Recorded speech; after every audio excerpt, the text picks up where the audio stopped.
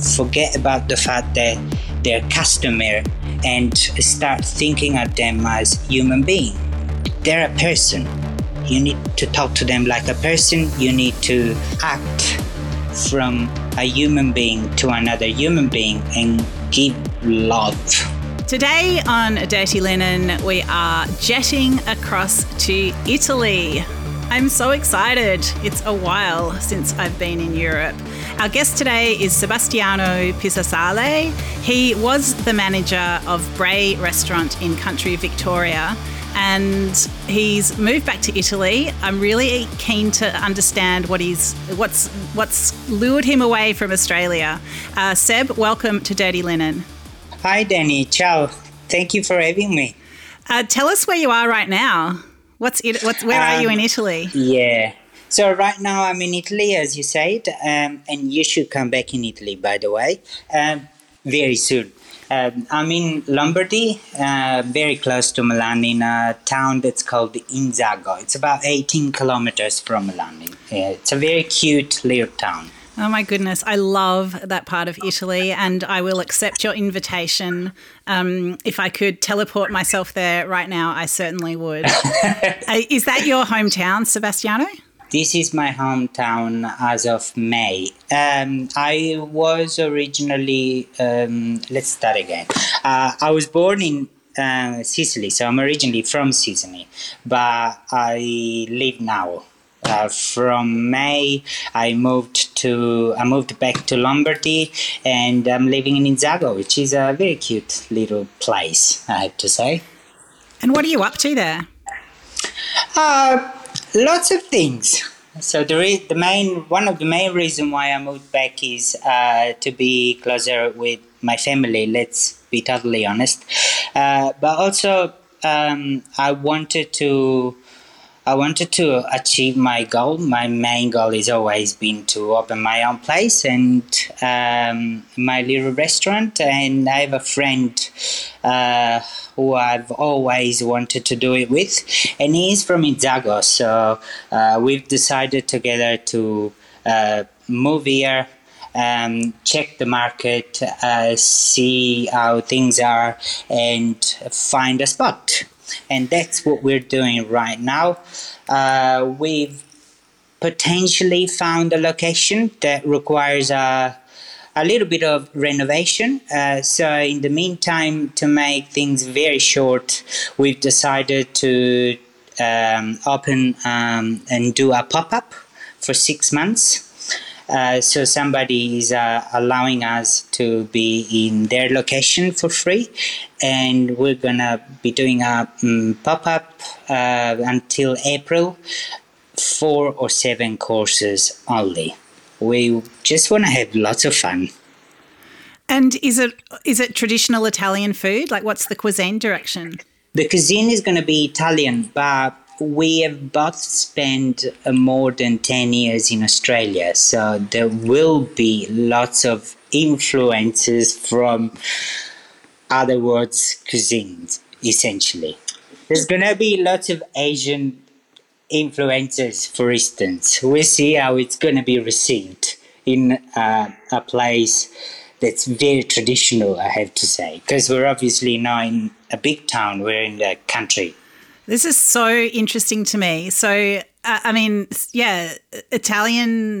cuisine is so deeply regional. It's so, traditions are honoured in a way that, it's one of the reasons that Australians love to travel to Italy. But, from your perspective, like, how long did you live in Australia?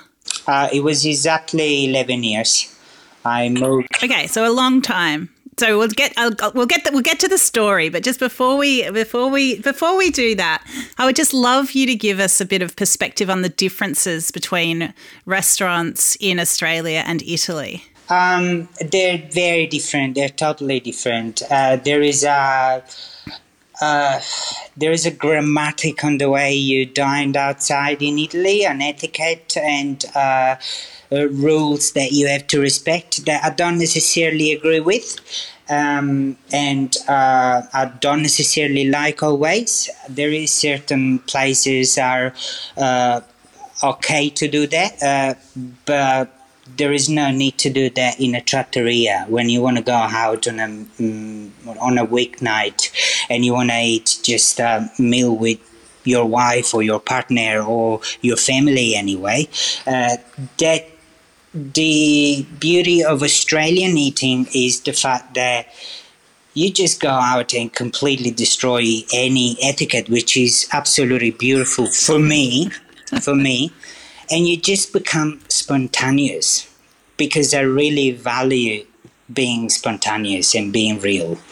And I have to say that I've started doing it in my little, while I was working in a restaurant in here close to Milan, and I was doing things that were not following necessarily the rules, and people were like very happy about it, or at least very pleasantly surprised. And that is what is very much exciting me to open, even for 6 months, and experiment even for 6 months, because there's young people who want to go out and want to see new things. And so what sort of rules are there? What are these rules that you're going to be breaking? Starting from the way you dress, or starting from the way you set the table. Where is it written that you need to put a tablecloth down? Who said that? Is it really necessary? That's the first question. That is generally the question that how do you say? The question that sorts most bad reaction on the other side, because there's a lot of people who think still that you need to have a tablecloth on the table. I understand that there is a way you set a cutlery on the table, but I've always been interested in the way you could set cutlery in very different way, in very fun way. Why do I have to put it on the right? Can I put it on top, for instance? Or people ask for amari always in Italy, always. And instead of bringing amari, I bring small artisanal vermouth, and they just go crazy about it. Vermouth is something that you open a dinner or a meal with, and instead I'm letting them close with a vermouth on ice and a wedge of orange. And this is something that in Australia is very common. There is no rules. You can start a meal the way you want it. You can close a meal the way you want it. And it's fun. It's just beautiful. It just becomes light. And you want to go back to the place because you've been feeling good during the 1.5 hour you've been there, for instance. Does it make sense? Am I too crazy? Or no, I find it so interesting because I think, there's one perspective is, Australian hospitality culture, it grew up in ignorance. People didn't know how to eat. They made all these mistakes. They got everything wrong. But now you're sort of exporting back that, delicious, abandoned ignorance and saying it's like this freedom. We're embracing this no rules paradise. Exactly. It's not necessarily a bad thing. Being able to being an Italian way and being able to cook in a place that has very deep culinary tradition and following that tradition and serving them with a service style that's completely free of any rules or etiquette and light will be fun for me, I think. That's what we're trying to achieve. I'm not going to forget traditional Italian cuisine. We are not going to do that, but we just want to lighten things up, if it makes sense. Yeah, well, Seb, the reason that I reached out and was so keen to have you on the podcast is what you said on a film that was made at Bray called Bray: A View to the Future. And you basically open this film with your words, which I think really set the tone for the experience of hospitality at Bray. And you say, "I've always defined the Bray experience as sincere." People drive 3 hours or more. They plan a weekend around us. So when they walk through that door, we owe them humanity. Yeah. I mean, that is very profound, and it's really relating to people in their moment, isn't it? Rather than this, you don't have this baggage of what it means to come to a restaurant. Yes, absolutely. I've always believed and I've always thought that the power of hospitality is in human relationship. That's why I do this job. That's why most of people do this job, especially the people, obviously, who've decided to do this job as a career and they've chosen this industry as a career. Because it allows you to meet so many people and maintain relationship with them always, forever. And B, because you just meet new guests day by day, every day. And our job is not just to repetitively do the task that we're meant to do, because part of service is being able to build a relationship with these people. And this doesn't mean necessarily become friend with them. That's not what I'm trying to say. It's trying to absolutely forget about the fact that they're customer and start thinking of them as human being. They're a person. You need to talk to them like a person. You need to act from a human being to another human being and give love, professional love, if that's the case, to allow them to have a great time. And that is what Bray was amazing at, because he was the perfect spot for that. What might that mean, for different people? Like, what are some of the different expressions of that love that you would show? It's the fact that the first thing you do is open the door and welcome them, and if they need anything, you just give it to them straight away, and any small detail in that place will help you to achieve that mission.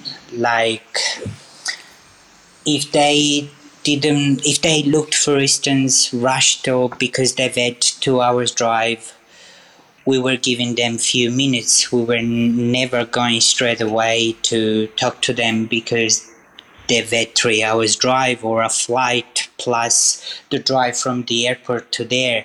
And all I was saying to my team was just give them some time to relax, and then we go and start everything, because that's what they needed. Or if they didn't want to talk to us because they were shy, we were trying to keep the conversation as little as possible. Doesn't make sense? Yeah, no, it's I think what you're saying in so many words is that it's all about observation, which, I mean, to me, that is the key to great service, is that observation. You can't do anything without first observing and reading the situation. Yeah, absolutely. And do it by lighting things up and being a human being and joking with them as well at certain times.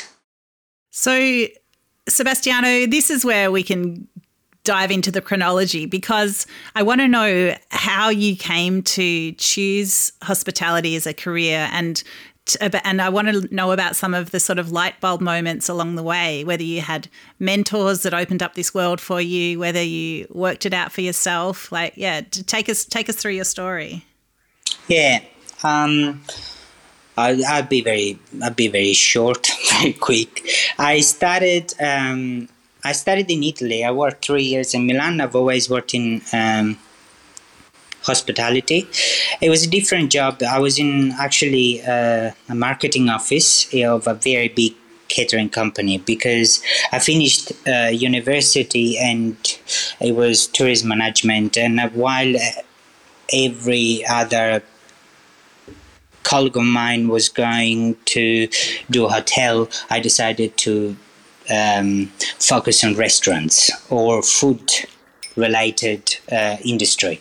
So I decided to go and work in this catering company, but I went to Australia when I was 18. And I've always had this idea to go back to Australia because I wanted to try how you guys work. And at some stage in 2011, I decided to quit my job and move to Australia. 9 days after I arrived, I started working at Vue de Monde, where I worked for 2 years. Then I moved to Sydney when in 2017, I believe. And I worked at Sepia for 5 years. So Martin, Vicky, and Ben Brown are some of my, together with Jules and Dan, obviously, are some of my mentor, if that's the case. And then I decided to completely change lifestyle. I didn't want to work in another city restaurant. At some stage, I decided to contact Simon, and because I wanted to live in the countryside, and moved to Bray. And I knew it was going to be hard at the very beginning because it's obviously in the countryside. So I decided as a personal goal to stay for 1 year, and instead I remained for a little bit more than 4 years because I loved it.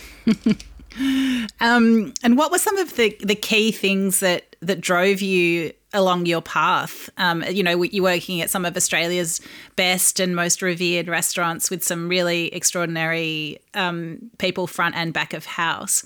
What were some of the key moments or transitions along that path? Well, I started really falling in love with hospitality and I decided really that front of house was going to be my career when I moved to Sydney and I started working at Sepia. It was a very important step for me and in my career, and everything I learned there, every detail I learned there, I still remember, and I will bring it with me forever. And Brad just topped it up, and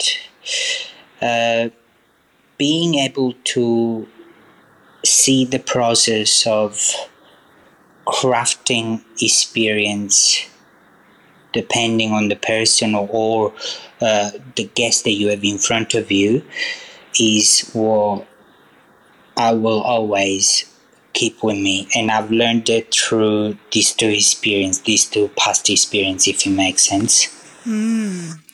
Yeah, absolutely. It makes sense. I mean, Sepia and Bray are quite different restaurants, aren't they? I mean... Yeah, very. Totally the opposite. Could you... I mean, most people probably haven't been to either of them. Could you give a little bit of insight into the different kinds of experiences that those two restaurants have offered and what there's different skills that you needed to be able to deliver those different experiences? Yeah, it was so Sepia was a much bigger restaurant, even from a team point of view. It was about double front of house and back as well. I learned and I loved that Sepia was full of European. That is what made it very comfortable. Being able to communicate with people from different country was one of the quality you needed to have if you worked at Sepia.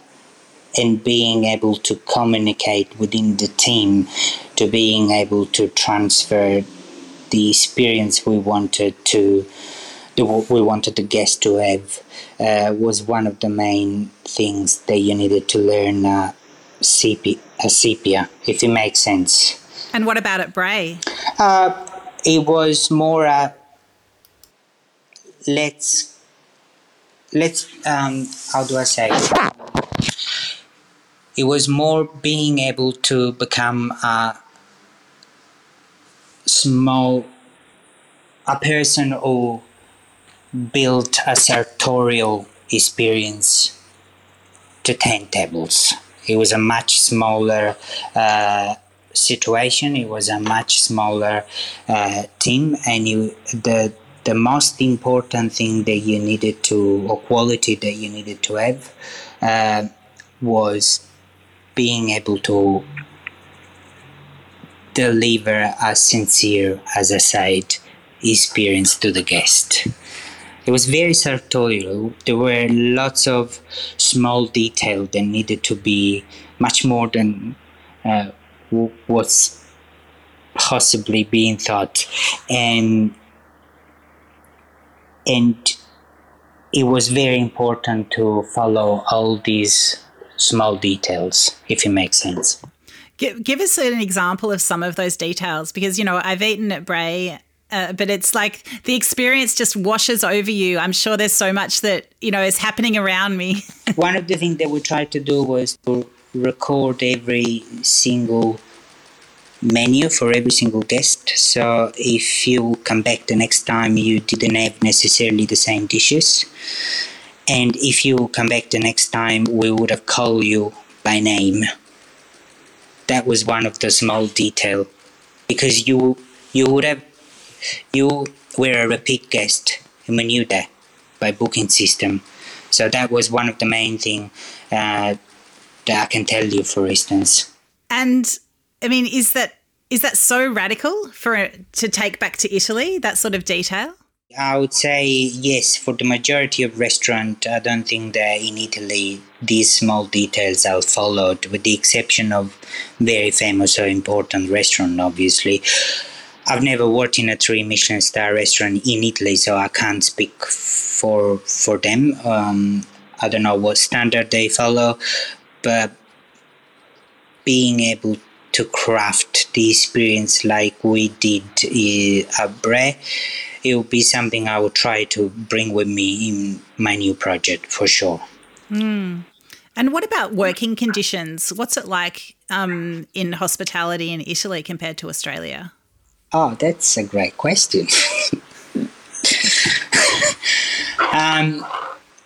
It's been like going back, because I obviously have lived the moment when in Australia someone has sat down and recognized that there was a problem in hospitality, so that needed to be solved. And there was a problem of structure of industry and hours of work and all the other problems that we know. In Italy, this conversation is not started yet. There is signs from big chefs that they want to start it, but there is not the same open-mindedness that people have in Australia. So you have all the staff members that recognize the problem, and on the other side you have a wall from the owner of restaurants that will never allow any change. So I'm also very excited to do my things to show people that's actually possible to do hospitality in a different way. That's so interesting. So at the moment, is it quite normal to be working long hours and... Yes, but the problem is that in Italy, the norm is 12 shifts a week, which is not humanly possible. It's 6 double. Wow. And everyone is trying to say that's not possible. Like, you need to have 2 days off a week, because otherwise it's not doable. On the other side, there is, as I say, I know from the owner of the restaurant. So what's happening is that you completely don't have staff because nobody wants to work with these conditions. And that's where we're at. We're at this stage where you don't have any single chef or any single waiter. I read an article the other day, and there is about 151,000 waiters missing in Italy. Oh, wow. That is... So there's nobody who wants to do this job. And there is a multiple restaurant closing because they simply don't have staff unless the chef is also a waiter and manage the restaurant. Meantime, Australian restaurants are waiting for the Italians to come back. So to come, yeah, exactly.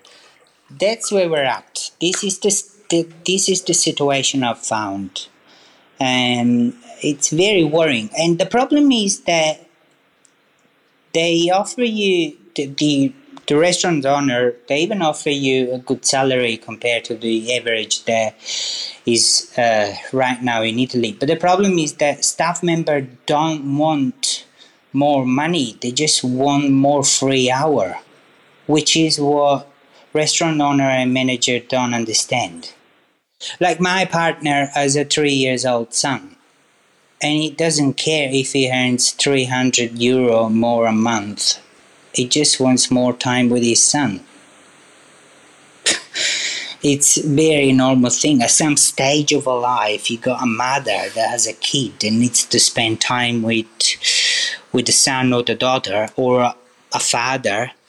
So we need to decide if we want to keep going with an industry that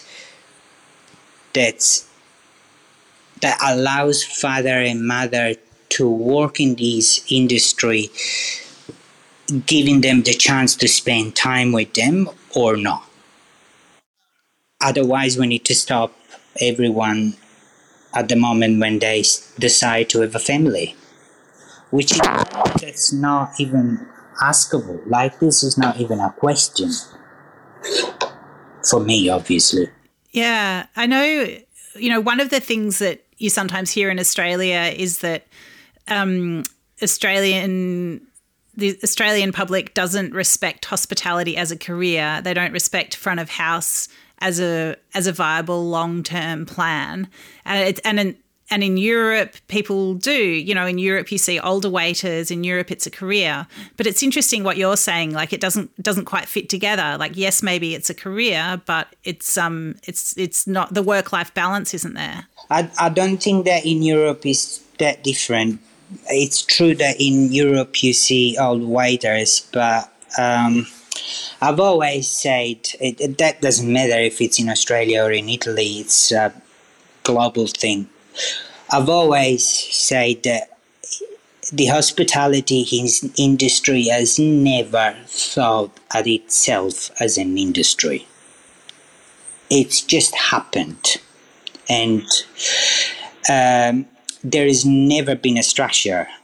And these years we're living are the first year we're actually having a serious conversation about problems that until 6 or 7 years ago you were not even allowed to speak. What do I mean with that? Okay, I'll do an example. I've been a waiter for 11 years, then at some stage I was a restaurant manager. What happens after that?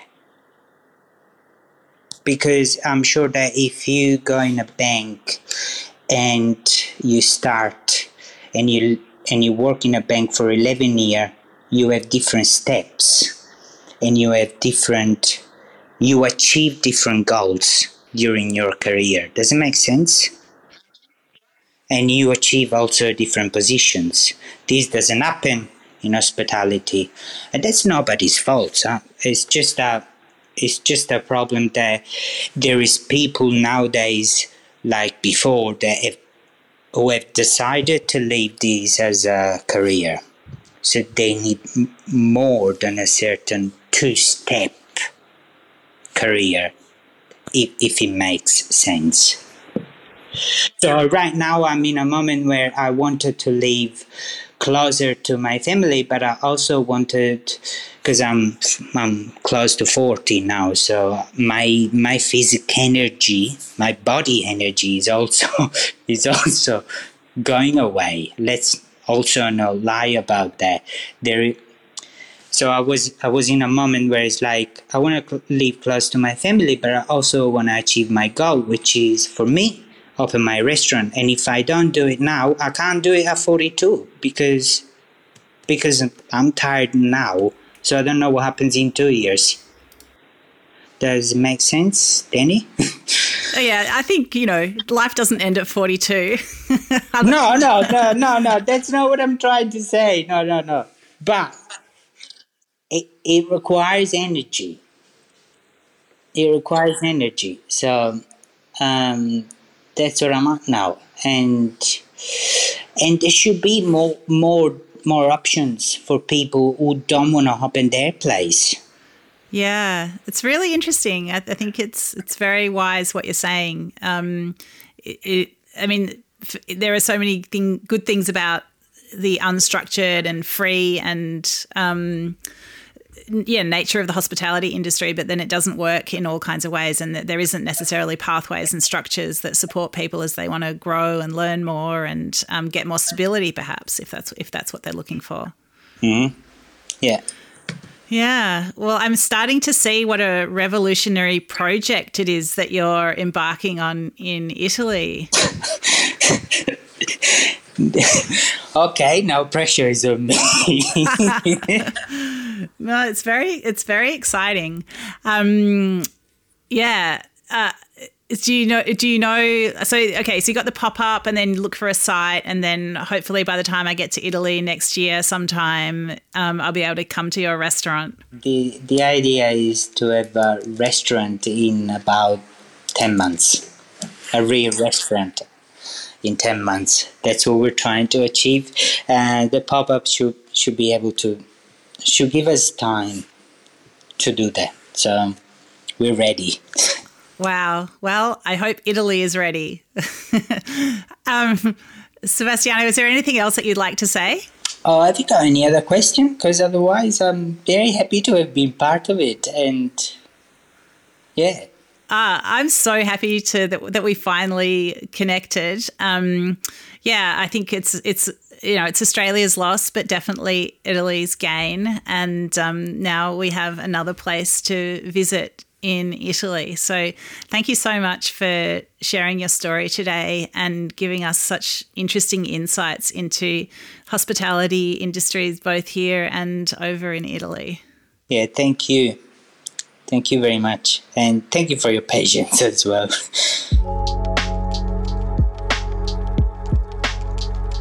This is Dirty Linen, and I'm Danny Vallant.